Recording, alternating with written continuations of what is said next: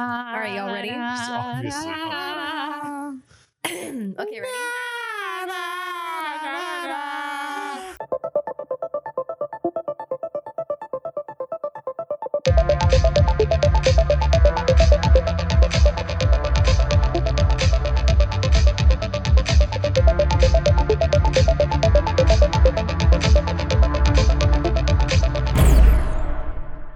Hello, everyone, and welcome to the Outpost Podcast. You have entered the realm.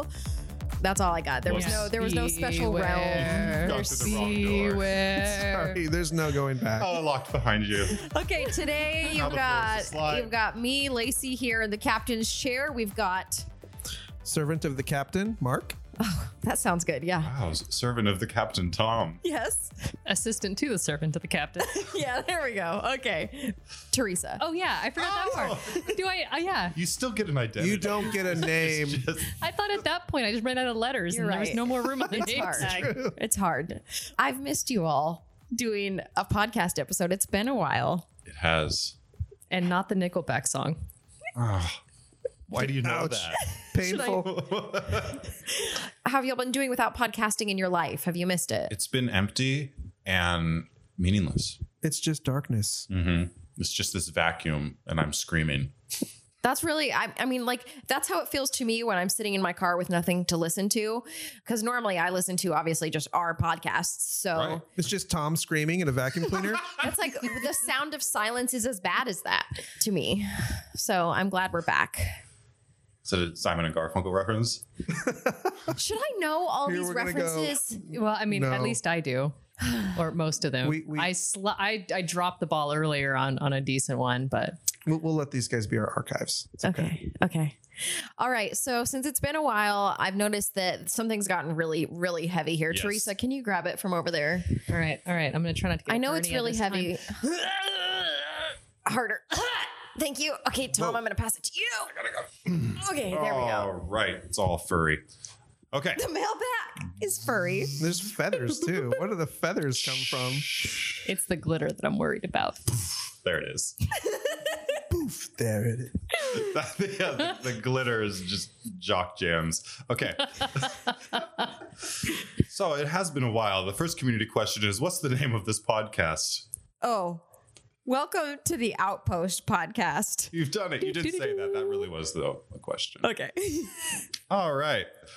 We've gotten this question many times, but here it is again. What is the airspeed velocity of an unladen swallow? Is it different than a laden swallow? It has to be. It's a simple question of weight ratios. I was like, it's not 42, but everything. The answer is yellow. There you go. Because purple Martians don't wear hats. Lacey, Yeah. soft pretzels or hard pretzels or pretzel-shaped pretzels or pretzel sticks? Soft pretzels with exorbitant Exorbitant. No. amounts of cheese. Exuberant. With exuberant It cheese. needs to be happy cheese. Soft pretzels with exuberant cheese. That's the answer. Marc? I like the pretzels without the salt, without the cheese. Yeah, but big soft ones. Yeah, Theresa. big soft pretzels. No I miss cheese. pretzels. I'll take it. Any kind of Sorry, pretzels. This is a painful question. I know. Like, I'm assuming you can probably get some gluten-free rocks color of pretzels, but if I could get the soft, fluffy ones, that would be genius. Yeah. Soft, fluffy rocks. So that's Yeah. the new industry we need to go for is gluten-free soft pretzels. That don't taste like rocks or sponges. Okay. Yeah. That could be It's a tough. low bar, I feel. It could be tough. So if there is a demand for it, are we keen on continuously developing new worlds for Unsettled? I'll let you take that one. Yes. Yeah, that's the kind of the intention is to build out any number of myriads of realms and worlds and experiences. So that's actually the way we designed the game. You know, we'll see how it goes. Yeah, part of what was exciting about the whole structure of Unsettled was creating something where we would never get bored and there was no limit to what we could do. We wanted to make something that could house literally any idea we have for the rest of time. So if the game is selling and people are into it, we will never stop. Yeah. And we will bury you in planets. So picture this. Unsettled Christmas edition. You have to get in and get out surviving. You got to eat the fruit cake. That's going to take this much power, this much energy. Everybody's endurance is going to go down. Do you see where I'm going here? I do. I love every time we talk about the future of Unsettled. Now we've got like Unsettled Trip to the Mall in the mid 90s. Right. We've got Unsettled Christmas edition. Unsettled in the emergency room. Oh, yeah. Yes. Uh-huh. A newborn edition. That one I'm really excited about. I mean, imagine all the things you'd have to do. Oh. I don't want to imagine those things. But you can, and it would work with the system. I'm just saying, if we want to expand ideas, I've got a lot of really, really good options. My favorite thing about this is imagining, like, now we've done up all the tiles and they look like hospital rooms, and you've got like the maternity ward and all this stuff. And then there's the vending machine and all this. Yes. And then you're getting conditions. Exactly. Yeah. And you're an astronaut. And you're moving this robot around the hospital to help you do stuff. Luna to the vending machine. Luna's giving birth to your child. Oh, wow. A surrogate. I know. Surrogate robot. Well, I meant like catching. Oh, I see. that too. Luna, how's this embryo? Yeah, Luna, epidural. What's next, All right, Tom? and then the last question was also about Unsettled, and it's basically getting at how long were we working on Unsettled before we did the Kickstarter? Like our whole life. I feel like, every science fiction reference we've ever learned or experienced kind of somehow found its way into one of the experiences or one of the future planets. Mm-hmm. At least 4 years, and that includes kind of just thinking about it, right? Like, I mean, a couple of those years where we would work on it really hard for a couple weeks, and then it would take the back burner when we were doing other businessy things and vindication Kickstarters and stuff like that. But yeah, the last. How long would you say we were just going full tilt on it, where it was yours and my main focus there at the end? I would loosely say a year of hard development. Mm-hmm. Sounds about right. And as you get closer and closer, you really, how do you count for those 17-hour days? Right. When we were really grinding, I mean, that's like double time. So there was about 3 years where we're talking about it as a future thing, and we were coming up with ideas, and those ideas would change a lot. And then probably a year-long period, like Marc's saying, where we actually scheduled time where we are now working on this game, and it is something that is coming out imminently. Yeah, and I mean, even in the early phases, though, like the core ideas and mechanics and awareness, energy, wonder, those are like 3 or 4 year old concepts, right? I mean, Theresa, maybe you know this about me. I like to take credit for everything, at least everything positive, right? And so I'm going to go ahead and take credit for starting to think about Unsettled, because here's what happened. After Vindication successfully launched, Marc had nothing to do with his creative energy. It was kind of annoying, to be honest with you. He wants to go on all these walks. He doesn't know what he's going to, and I'm like, okay, I need to get him on a project. Like I've got to funnel this creative energy somewhere. I can't take it. And so I'm like, so what are you thinking about? What's the next game going to be like? It's like throwing him your keys. Wait a minute. And we started talking through it. And then at least we had something we could focus on our walks together, because otherwise it was just really, really horrible. So, and that translated into Tom and I's walks, which are long and often. Mm-hmm. They'll disappear for hours. Going. What's that? I said you'll disappear for hours. I don't know about hours, but yeah, a good 45 minutes for sure. I'm wondering how many of our projects are going to be the result of Lacey just parenting us. That's true. See, we're coming all the way full circle to her idea. yeah. Okay. So everything is Lacey's plan. She's just a puppet master. This is, I'm so glad everyone is seeing this. Finally, I've been waiting for this to come to fruition. I'm so glad. Okay. Is there anything else on there? No, that was it. Okay. So that's it for community questions. So we have kind of a main topic to go for today. Can I move us into that? Do I have everyone's permission? Let's do this. Okay. So today's main topic is world building. Okay. So I would like to start by defining what world building is. So who can step up, give me a definition of what world building is? Imagine a bare room, and then start with just I know, like, dumb. Can we just edit mine out? How many people thought of a room full of bears? Let her build her own world. It's a special room. Now it's fluffy. No, but just imagine an empty space and then now come up with a theme. What happens? Move through it. What lives there? What breathes there? What exists? You know, like all of that stuff. And then how would you navigate, travel, and then insert what is that blank? Yeah, there's a lot of truth there. Mm-hmm. Yeah, and imagining what people would feel is the part I think that is harder to remember to do. You see a lot of people telling stories, and some of it is just recycled plots from other things that they've read or seen in their life. And I think the most compelling stories are the ones that teach you something new or introduce a new perspective.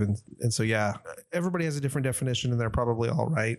But to me, I think there has to be an element where we're introducing something new. Okay. And I agree with that. And it's really hard. And you look at like sci-fi genre, people have been doing that forever, right? Mm-hmm. Like, oh, there's new weird ideas. And it really, like, how far can you push? Well, we're trying to push into some new weird ideas, and people like, there's a line that you can go to where people just don't understand because it's so weird and out there. Okay. So Tom, you give a definition of what world building is. This is fun. Let's give a definition from each of us. World building is quite literally everything, right? It's all of existence in a confined universe. So you have your setting, which is basically most of the world building that we're doing in Unsettled is just setting. But then there's also cultural things, which comes up a lot more in books and movies and things like that. Like, what is the culture of this world? Okay, here's my definition. My definition of world building is creating a fictional place for experiences to happen within. Yeah, that's as close as I can come. So a fictional place is probably the best possible definition for world building. Thank you. Mm. Thank you very much. Well done. I'll You've take done that one. Thank you. Mm-hmm. Okay. Next time, just say that first instead of subjecting us all. How many ways can Lacey be right? Oh, this is a good episode. 47. So I have a list of prepared answers that are really good. They're going to set up Lacey's answer. But before I give them, I'm going to make you all try real hard. I'm just going to keep laughing. I agree. Thank you for all giving us your ideas. Here's the right one. Okay, so we kind of put this out to our Facebook groups and asked people what questions they wanted to know. So I have quite a few questions here we're going to go through organically and just see where we end up. Does that sound good to everyone? Yeah, that sounds great. Okay, this is a fun one. Is there a critical path for world building? Meaning that there is step one, then you do this, then you do this, then you do this. I have resistance to that idea. Okay. I think there are so many different facets. You can only handle so many of them at once, and you jump around a lot. And I don't think there's another way to do it. If there is, I would like to be introduced to it. And I still have resistance to that idea. I would like to see an illustration of Marc holding facets, jumping around. Yeah. Facets are quite slippery. I don't think that there is a critical path. I think there are tools that you can employ. When I think about world building, I think of a bigger scale. Books, novels, the written word, 5 different words for books. Tomes. Thank you. Yeah, I listed 3 and sentences, then paragraphs. The trick to world building is really take what's normal and then shift something slightly and then just extrapolate on that forever. So it's like, okay, so there's a regular world except cats float. Okay, what would cats floating change about all the other things in everyday life? Everyone who had cat allergies, they would be it would be out of control, right? So there'd be there's sneezing everywhere because you can't even catch your cat. Have you ever tried getting your cat to come to you when you want anyway? When it's floating? Yeah. See? It's really hard. I know. And, are there new jobs that exist because of that? Does it change existing jobs? Does it change any social norms or prejudices or whatever? And then just go through and change little things about physics and culture. And then every time you change something, stop and just ask, what other ripple effects does this Oh have? yeah, everything's interconnected. You change one variable, everything else is different. I like extrapolate forever. I like that. Well, and I think you can't, when you're world building, and I'm going to back up Marc for once. Thank you. I think, you can't hold a very systematic process. Case in point, yesterday, Tom said, hey, and he asked for a couple creative ideas. And I was like, okay, great. And I looked at my calendar. I was like, I'll do that in like 4 hours. And I tried to do the original task. And my brain said, nope. And I just now you're thinking about this other thing. Yeah. And the more you try not to think about something, it's there. It's all you can do. So it's like, okay, well, this is where we are. Let's just roll with this. Yeah. Because I wondered, I kind of tried to put like, okay, if there was a critical path, what all were things that would have to be considered in it? So I put in like, okay, we've talked about this a ton. We always come up with a concept, right? So when we're world building, we're usually often thinking, okay, what are we trying to teach people with whatever it is that The sacred concept. Yes. Yeah. It's the one thing that holds all those things together and creates significance for why, right? Otherwise, you're just changing things randomly and it's chaotic. But if you have a reason, what's the main concept that we're trying to communicate? Then that's the glue that kind of holds everything else together. If you don't have that, it's going to be really hard to build a cohesive world, right? Cats float and the currency is grape popsicles, right? That's creative, but it doesn't make any sense, right? Well, you tie those things together with a concept and then I understand now, right? To create understanding, I think is really important to get people engaged with your world. Otherwise, it's just kind of a wild dream. Though, and I know you just threw this out there, but currency as grape popsicles is a really fascinating idea. A currency that just breaks down has a lot of really neat implications. And everybody's just carrying around these little purple vials of melted popsicle. But if you have a frozen one, maybe it's worth more, right? And what if it's too hot to accommodate that? How adept are you at saving every drop of that popsicle juice? And what is it worth, right? And the freezer industry. What if the floating cat licks it up? Oh, right? Well, yeah. And what does it mean if you leave the house in the morning and this vial is worth 5? But then as it melts, it's slowly worth less and less and less and less and less and less and less. And extrapolate forever. Yeah. Now so you're stuck spending all your money immediately. Like, are all houses above grocery stores? Like, yeah. Okay. So there's the sacred concept. If we're talking about games specifically for world building, you're working through your concept, but then you're coming up with mechanics. And then we've also got story. But then you've got to work with artists and get sketches and illustrations and come up with iconography and graphic design and components. Are those all part of world building? In a broad sense, yes. Right. And so one of the coolest aspects of building worlds that we've experienced is we will build the sacred concept. We'll design that. We'll flesh out in words what this is like. And then we will let illustrator A interpret that with their craft and their skill. And then we will let illustrator B do the same thing on a different planet. And they get to interpret and speak into and build that world with us. We're not giving them specific, ways to handle that. We're letting them go, right? Which is really how you get the best out of a creative, is you tap into what their passion is and you let them do it. You don't control them. You don't art direct and creative direct people into the ground. That's a lesson that I think a lot of people have to learn. And so that collaborative aspect makes the worlds more approachable for different types of people, and it lowers barriers. And I think it creates a lot of intrigue for people too. Yeah, games are a really unique and interesting platform for world building, because with any world building, you need an entry point for people, and there's a learning curve.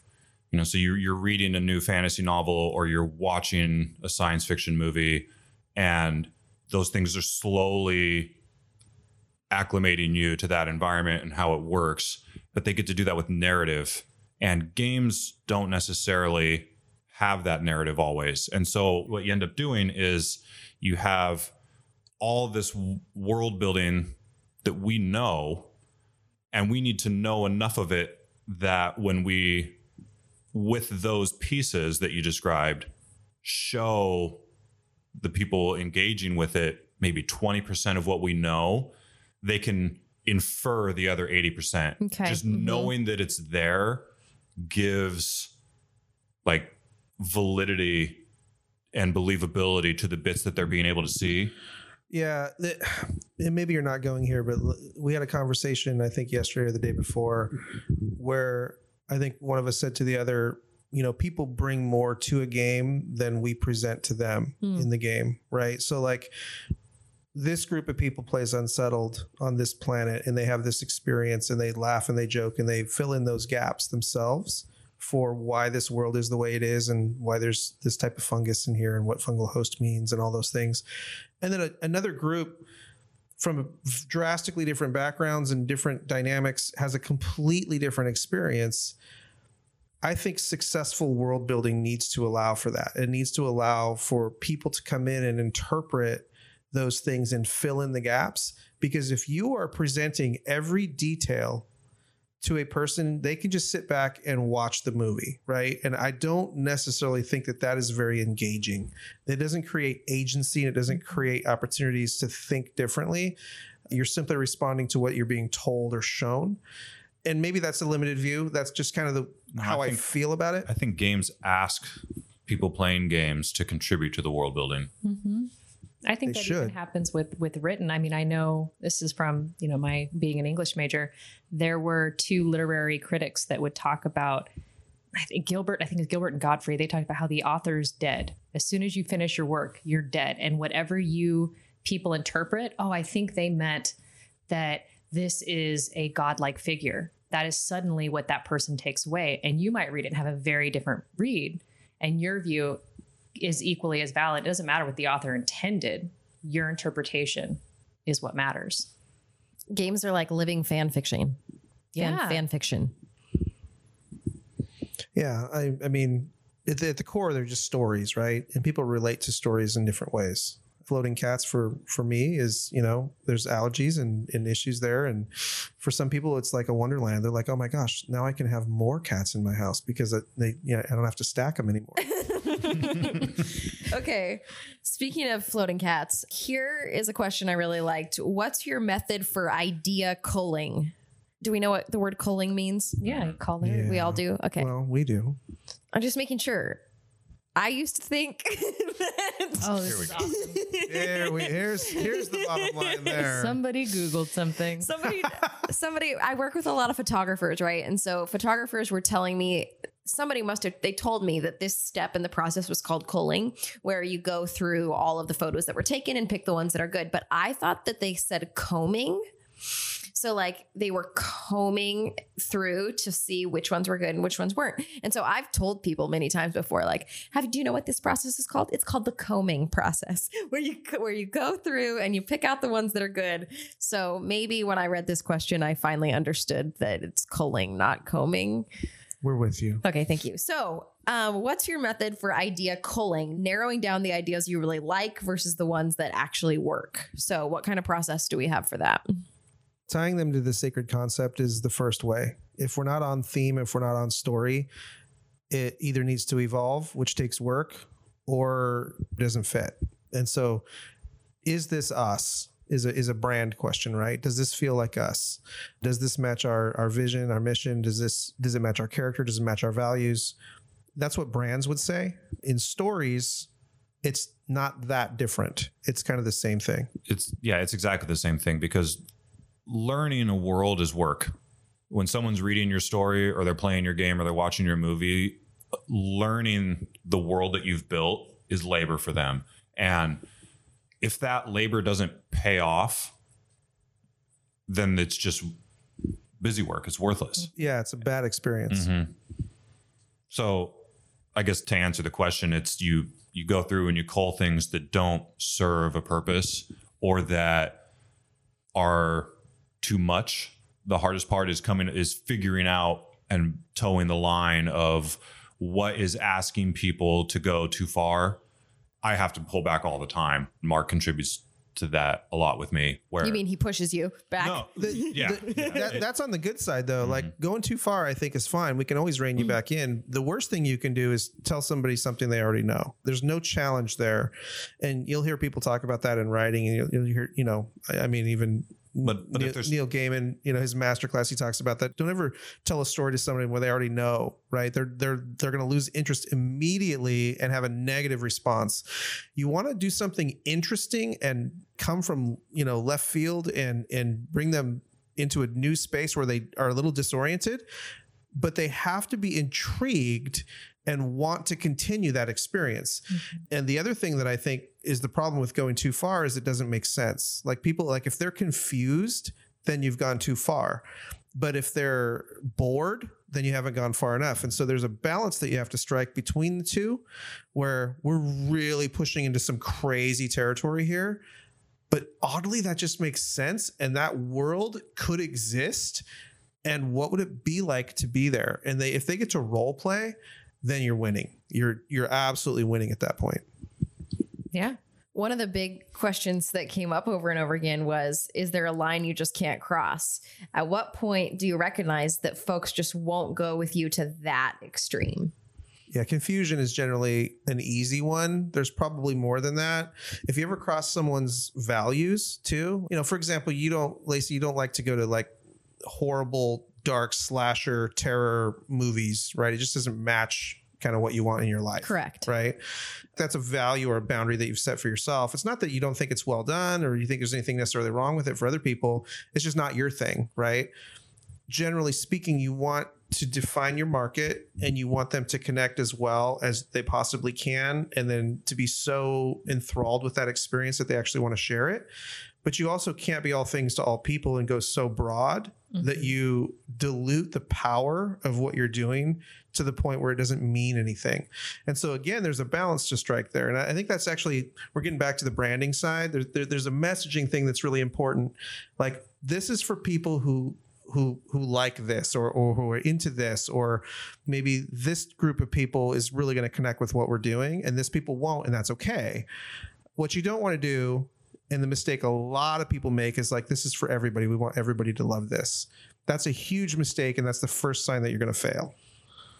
Where we go, we never really will be in danger of going too far in a way that would offend someone. That's just not our brand and not something that we would ever really engage with. Where we go too far and have to rein ourselves in is that sometimes the ideas that we're trying to explore are just too complicated to deliver in the board game world. Yes, I remember at the beginning or, in some of the earlier stages of Unsettled, I remember, Tom, you had such a cool idea that we were playing with. It was like, we had to go set off these gravity wells before we did this so that reality would stay. Oh, you know what I'm talking about? Reality back into the single plane. Yes. Yeah. Which is a really cool idea for a book, but it just wasn't working as a game. It was too obtuse. And so what I'm interested in is how we identified that it was too obtuse. Because I remember the conversations where Marc, you were very into it because you had been really exploring it. And Marc had to be like, okay, well, is everybody going to understand that? And, how you navigated that process. And that's why it's good to not work by yourself all the time. I think authors can do that. But when you're making a game or any other story, I think it's really important to get other people's feedback and a lot of different types of people. The ideas sometimes can be super compelling, but they also have to be digestible and quickly understandable, or at least be intriguing enough that people will do the work to understand it. And if it becomes too much work, you're going to lose them at some point, right? It's like when you visit a website, you've got X amount of seconds that they're going to stay on there. And if they don't feel like they're finding what they're looking for, they're gone. Mm-hmm. It's the same with any other story.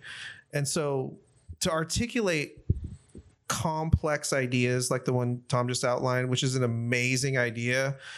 And I was like, I just don't know how we're going to make that work. Like, that's just so awesome. And we would have to like premise this. They'd have to read 8 pages to even understand the world so that they could even build this mass in their mind to understand what's happening.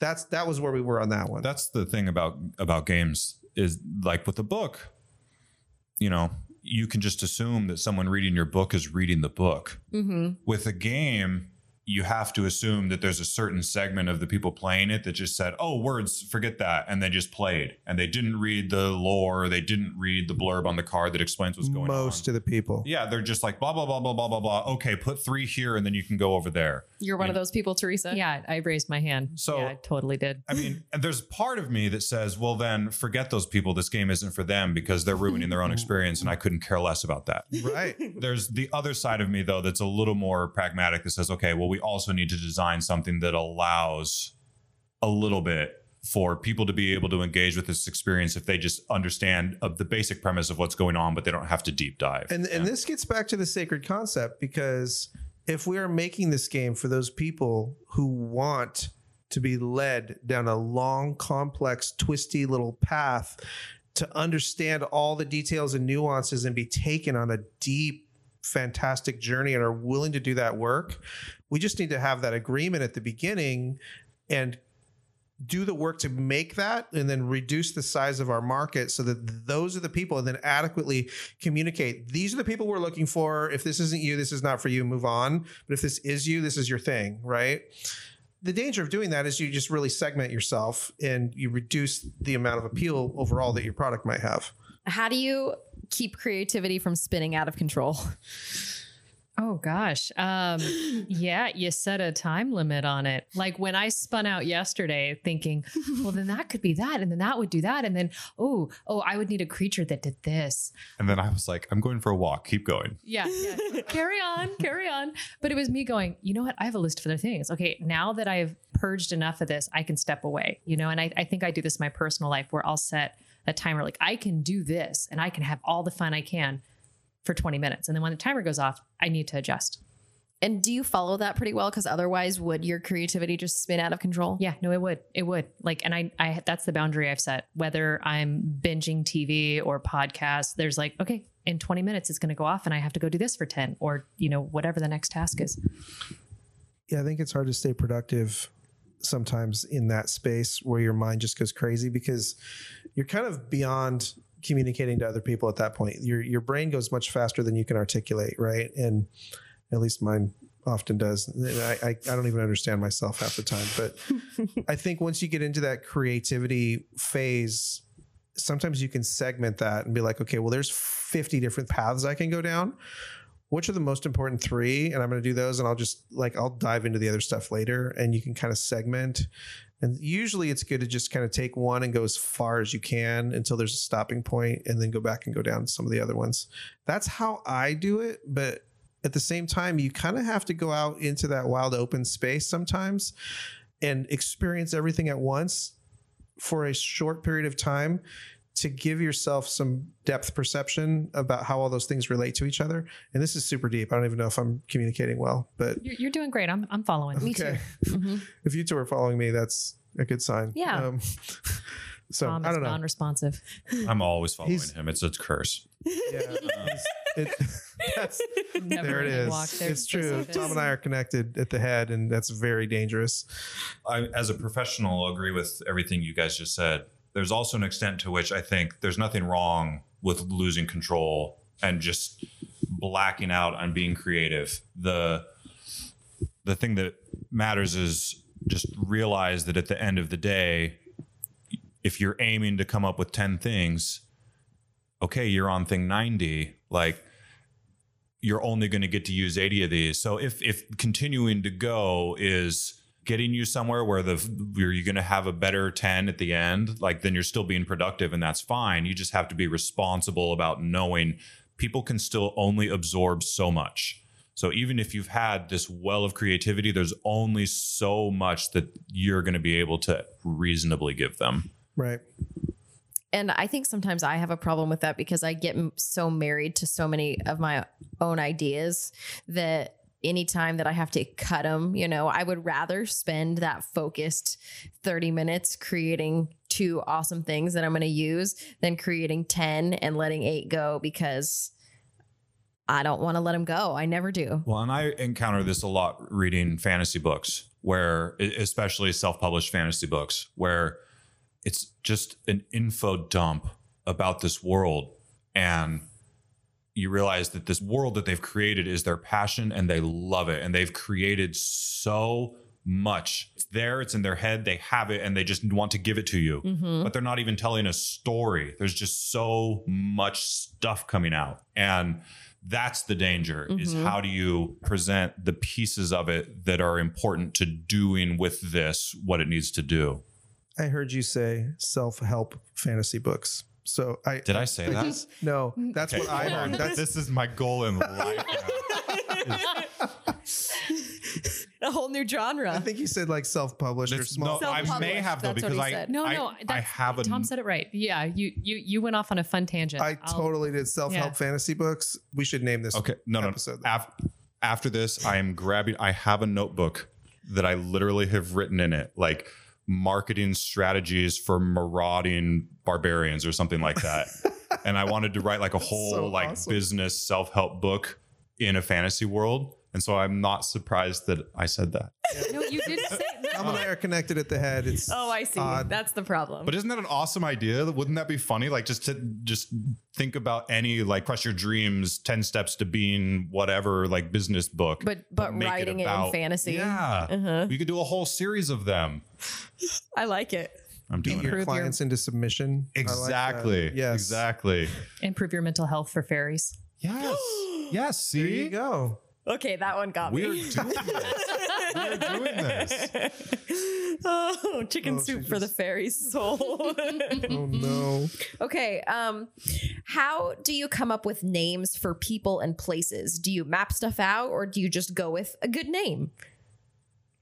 How do you come up with names? Let's give this one to Marc, because Marc has almost a spiritual connection to naming things. Man, I don't think there's a best method there. I think there is a best method when it comes to naming companies and products and stuff like that. When That's it comes not what to I was talking about. comes to people and worlds and stuff like that, there are a lot of considerations. The first one is it needs to be something different. You have to do your very best to make sure it doesn't have a meaning in another language. So you have to Google things and you have to look and make sure it doesn't mean idiot in, Spanish or something. I also think there's something to be said for the phonetics, right? Like it needs to sound like the characteristics. So like when we named Gracchus, the sand planet, Tom and I were like, that feels right. And like Winora, like for the fungal planet, full of life and wonder, like it felt right for that one as well. Dragonfly planet. Yeah. And so there's a phonetics thing. There's a certain thing with the number of letters, and they loosely and sometimes more in a more structured fashion are tied to the concept of what we're doing on that planet, because you want them to have meaning. And I'm talking about planets specifically right now, but it's true of objects and things like that. When you talk about people, there are other considerations. I think if you have a very aggressive, let's say there's a male aggressive, you want the phonetics of that to remind you of aggression and fierceness or strength or something like that. But if you have a very fierce, strong woman, you would have a different consideration there. I just think you really need to be thoughtful and mindful about the process. What are we naming? What do we want people to feel? Again, when you say this name, does it sound right? Does it sound like the place? And if you don't ask that question and it becomes a game of things that you like, it becomes a problem. Now, we did some naming in some open community sourced naming processes in our campaign for, the ship and for some of these other things. And I'm really kind of pleased with the way that I think we both presented the opportunity and how the community responded. I love the name Scarab for the ship because it conveys, like a beetle. It's got like this husk. It's got like this thing that protects you. And it's just so tied to the story of what we're doing. And so naming is really important. And I think the last thing I'll mention is it needs to be somewhat memorable. If it's too complicated to pronounce or spell or anything like that, I think you just create complications there. We do have a complicated name that we don't even know how to pronounce yet for the floating head planet, Califos, which is, there's some roots there, and I'm gonna let people dig that out. But there's some Greek and original context for the name of that. And so that's kind of what's gone into this so far. I don't know. I would have definitely said that the phonetical feel of things. Another thing, talking about a different sort of naming convention, naming things that don't necessarily have a proper name, or naming cards or effects. Something that always makes me crazy in a game is where there isn't a consistent convention for how they're naming items or they're naming events, or they're not in the same tense, they're not in the same perspective. And it makes me crazy. Like for me, if you're naming an event, like all of them should have darn near the same number of words. Like it's a 4 or 5 word thing. Or if you're naming items in the game that don't have proper names, they should all have the same number of words, like, you know, floating suction tentacle, or, you know, translucent mega worm, or screaming glow frog. Like it just, they all feel like they go together, and there's a consistency to it. Without the consistency where, you know, one name is a sentence with a question mark at the end, and the next card is just called like stop. You know, that just is weird to me, and it's not thoughtful. So here's what I've gotten out of this. Marc says it has to feel right, and Tom says it's just weird to me. It's like, well, it has to feel right, and it has to follow a convention. That was my takeaway. Okay. And I was trying to formulate Tom's thought, and he just eloquently spit it out. There. Mm-hmm. So my mind melded with you too. I need to get out of this stop place. Stop this. So how often are you using, you know, thesauri? Yes. Okay. Thesauri. Daily. Are you? Daily. I am daily. Anytime I'm dealing with content, and it's largely Tom, by the way, which I'm very grateful for. Everything matters to us. The right word, the right color, the right shape, the right feeling. We do our best on every single thing gets weighed. We just don't cut corners. And I don't know, it's just the way we're made. It actually makes us less profitable and makes a lot more work for us, and it makes our life more miserable sometimes. But it also has a bigger reward, I think. And I think people, those intangibles aren't always noticed by people, but sometimes they are. One of my favorite quotes about writing is, the art of writing is rewriting. And I think that's true about all creative. And the art of naming something is figuring out the exact set of words that perfectly flows and conveys the exact meaning and silliness and joy and terror and whatever that you're trying to convey. The first thing that comes to mind is the loose idea of what you want to say, but there's always a better word. And there's no shame in always having the thesaurus open. Mm-hmm.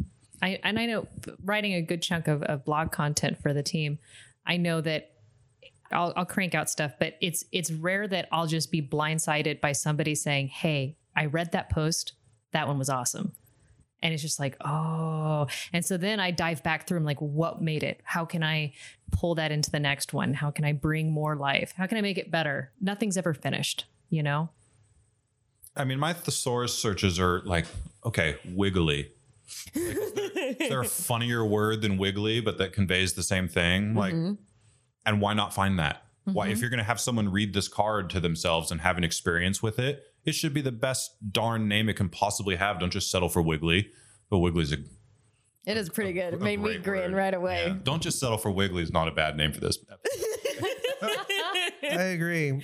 I think the mistake I see a lot of people do is they try to find the most obscure or cool word, even when the situation doesn't call for it. Sometimes the basic word is the right word. And I think that would be my recommendation. Just be mindful about it. Do we really need a fancy word here when we're talking about water? No, let's just call it water. You know, what kind of water is it? Well, now we can go down that path. Another thing that plagues self-published fantasy fiction is just like reading the thesaurus in a not positive way. Yeah, don't try to be a poet all the time. Just clear your throat. But don't also think that you need to have every single word in your head. Like, it's okay to use the thesaurus in a reasonable manner. We've talked about this for a long time. What else is on? Okay, well, one of the last questions that I want to go through is if there are any like guides or resources or really what we do to help hone our world building skills that we could pass on to other people so that they could do the same for themselves. I might feel like a broken record here, but I think the best thing you can do to hone your world building skills is to have an unending hunger for information and knowledge, and just constantly read and listen to TED Talks and listen to masterclass and read comic books and have conversations and play games and like fill your mind with things that challenge you and are different than what you're comfortable with. And if you're not willing to get uncomfortable, it's going to be hard for you to world build. It takes a level of discomfort to do that. It's an educational process. Right. I'd agree. I mean, I think we all need to explore, and whether that means travel to a different place or start just going into really old documentaries and just seeing what exists. Just like you said, pulling information. It's crazy to see what exists here on this planet. And then imagining how that would be somewhere else is even more bizarre, because we have all of these laws of physics that, we're bound to, that maybe floating cats are a completely logical thing in another place. But yeah, just constantly grab stuff and learn stuff. I mean, there are books on world building. There are master classes. Brandon Sanderson teaches at BYU, and he posts all his lectures online. I think I'm going to play Marc here for a second, though, and say that I trust your own imagination more. I think there's a learning trap that we can fall into, especially for something like this. If you're wanting to pursue writing or making a game or building a world or something like that, it's really easy to spend 10 years just researching what other people do, when what you should be doing is just figuring out what can you do.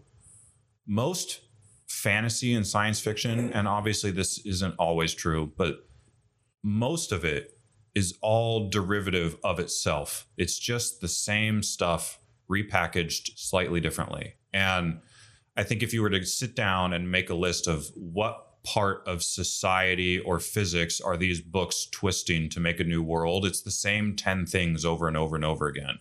So just sit down and say, what do you know about, or what are you curious about that you've never seen a book focus on, or you've never seen a game focus on? And then just explore that and extrapolate it forever and come up with your own world based on it. And don't try to find the trick or the master strategy or the template for building a world. Just start pulling a thread and see where your brain takes it, because your brain's going to take it somewhere totally different than anyone else's would. I think that's really wise. I work in the social media field so much that, I have some influencers who I like to follow because I would like to be doing the things they're doing. But then I realize sometimes that I'm spending all my time watching what they're doing and not doing it myself, It's easy to not do it because you're afraid of doing it poorly. And I think we've all learned that you just do it poorly 100 times and then you won't do it poorly anymore. Mm-hmm. Just be willing to do it poorly. Just fail. That's part of the success process. I don't think I've ever read a single book about writing that doesn't have as its main point, just write constantly and always and never stop. And all the other advice is really worthless. Exactly. Just world build. Piggybacking off of the whole writing concept, I think one of the biggest things that pushed me as a writer was this event called NaNoWriMo, which is National Novel Writing Month. And it's this push for everybody worldwide to write 50,000 words in a single month.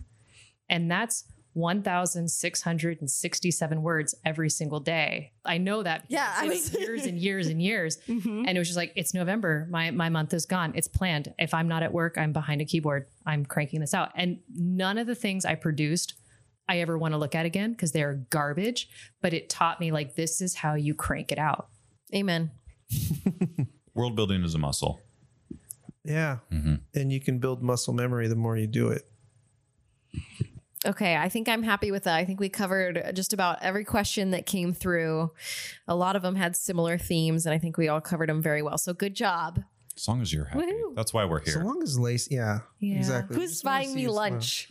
I mean, it's post-lunch thing. Well, you see, when I came in the office today, thank goodness Viola brought me over 2 packages of fruit snacks and a handful of almonds, and that was my lunch so far. She does that. I'm constantly having to say no. Yeah. I sit next to her too, so there's just every 30 minutes or so, it's like, try sitting next to Theresa. Well, It's like Theresa a food doesn't truck. share. Seriously, one it's I like can't- It's like a food truck full of people just eating all the food. yeah, it started with bags of chips, and now I'm like, she's like got like a rack of ribs over there, and like, who knows? I came in 2 days ago and I like sit down next to her at her desk and I look inside her little garbage can. Oh, yeah, it's dear a God. snack graveyard. Okay, so we figured out the nothing other- survived. So Derek went on a vacation last week. When he left, Bring it. he left a big bag of like 30 snack bags of chips Okay. in the kitchen. Right now, there's 2 left. So Okay. 28 bags of chips have been eaten. I ate none of them. We tried to figure out who ate them. Marc ate none. I ate none. Daffron ate none. And Viola Daffron ate wasn't 2. there. Okay. Daffron wasn't there. So of the 28 eaten bags in 5 days, 26 of them went into Theresa's gut. 26 bags I can of return chips. those. and with that, Thanks for coming to the Outpost podcast. All right, we are grateful for you all coming and hanging out with us. We've got a couple more episodes scheduled to be coming out pretty soon as well. So we hope you're doing wonderful. Don't eat all the chips. Talk to you soon. Bye.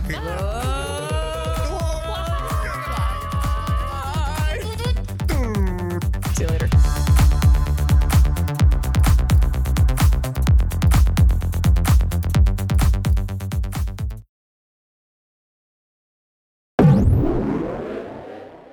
Sometimes that's I right. just want to.